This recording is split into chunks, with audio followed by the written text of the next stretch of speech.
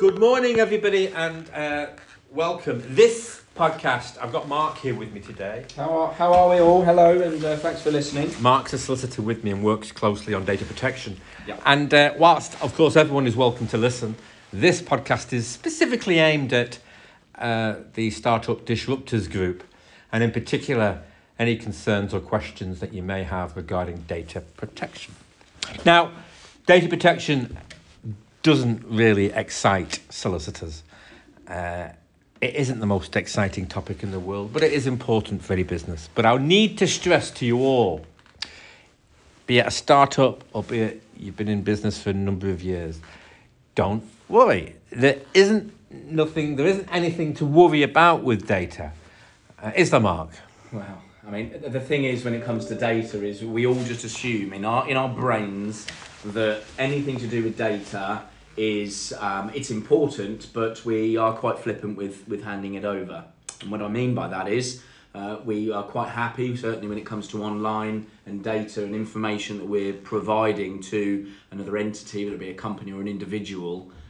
We're ready to just tick a box so that we can get on with our day. Would you agree, Michael? Yeah, to a degree. I mean, I think the starting point for all new startups, if I'm asked the question, should I register with the Information Commissioner for data protection purposes, the answer is yes. Yeah.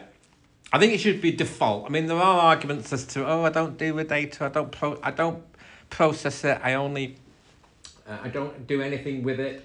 No, I think everybody in business now has a general obligation to register. So you register with the Information Commissioner, that is a must.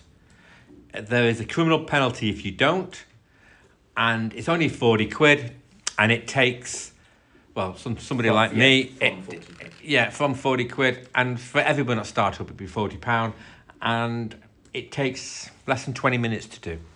That's the most important thing. Secondly, is what do you tell your customers? Well, the answer to that is that you tell your customers as soon as you collect their data. So if you have a website, at the point that the customer enters their details is the time that you must notify them as to what you're going to do with that data. So if you intend to sell that data to weabusedata.com from America, you're perfectly entitled to do so, provided that the customer is aware that you are going to sell that data and that you have an express notice indicating what you're going to do with that data. And their express consent must be ticked in order for you to sell your data to the said American company. So the first thing you need to do is to expressly state what you do with that data. And that's in the form of a data protection notice, which you all know as a privacy policy. So that's the most important thing. Now, if you don't do that, if you don't inform people as to what you do with that data, it's a breach of the Act and you will be in trouble. Mark? Sounds very scary, doesn't it, when you put it like that? But well, it's monitorised by individuals to sell that fear.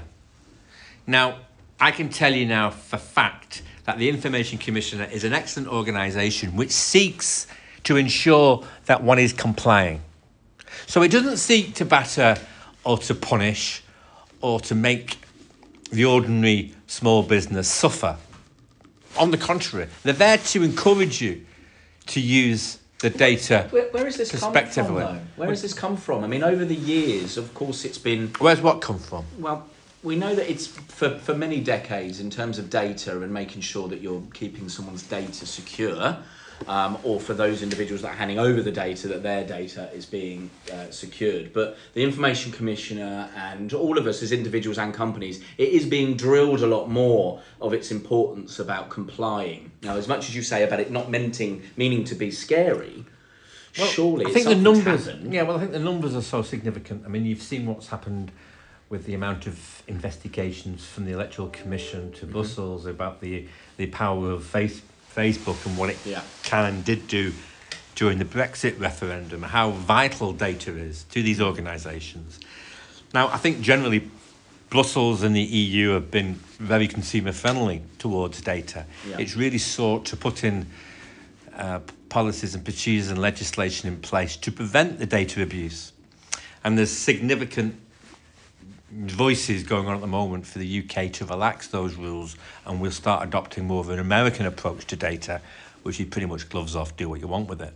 Right. So the Continentals will still remain very data friendly and trying to point the, silly things like you open your post in the morning and you'll have junk mail. Where did I get that from? I never asked for that. Well, you did. Along the way that you subscribe to a website or you tick the box when you filled in a competition, if the small print regarding the notice informs you what they're going to do with the data, that's what they're going to do with the data.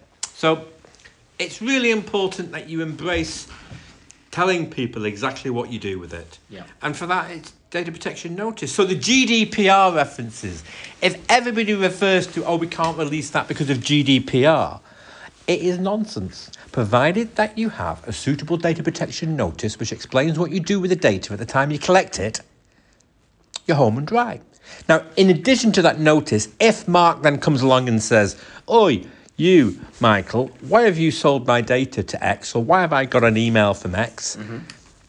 You say, "Well, I did refer you to the notice and you did consent to it." And how would I have consented to it? Give me an example of that. Well, you would have ticked the terms and conditions, and the terms and conditions and the privacy policy would have been ticked. Yeah. Because you wouldn't have been able to proceed with the contract. Which means I was invited to read it, but I maybe didn't choose to read it. But the important thing to follow on from that is that as soon as Mark indicates to me that, okay, you've had an email from me, I'm not happy about it, but I accept that I did tick the box and I totally understand that you do process my data. No problem at all. Mm-hmm. Take me off, will you? Mm-hmm. Now, as soon as you take that person off, you're complying with the Act. As soon as you don't take that person off through willful ignorance or just incompetence, then you're in breach of the Act. Okay. And you're going to get into trouble. Now, depending on the individual involved, that trouble could well mean having to pay out a sum of money by way of compensation or having to go to court and defend it.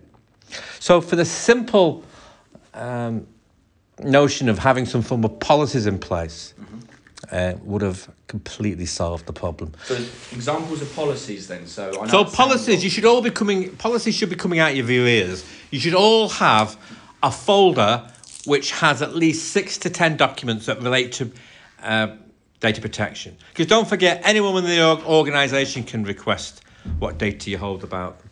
And so you must also make sure employees and contractors, etc., are also duly notified. So we have a set of precedents which we can send you.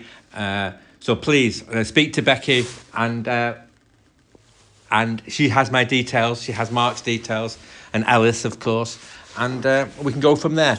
But really, to all you startups, embrace your data. Don't be scared of it, and it will look after you. It will be a valuable friend. And the ICO was a big one for me when you first mentioned that, because... And who's the ICO? The Information Commissioner's Office. Oh, well done. Yes. Oh, I was listening, yeah. Oh, yeah. So the ICO, Information Commissioner, based in Wilmslow, which is quite a posh part of Manchester. Anyway, that's enough for today. Any further information? Please contact Becky or Alice or myself or Mark, and the details are, of course... Always readily available. Always readily available. All right. Excellent. Well Thanks done. All. Bye. Bye.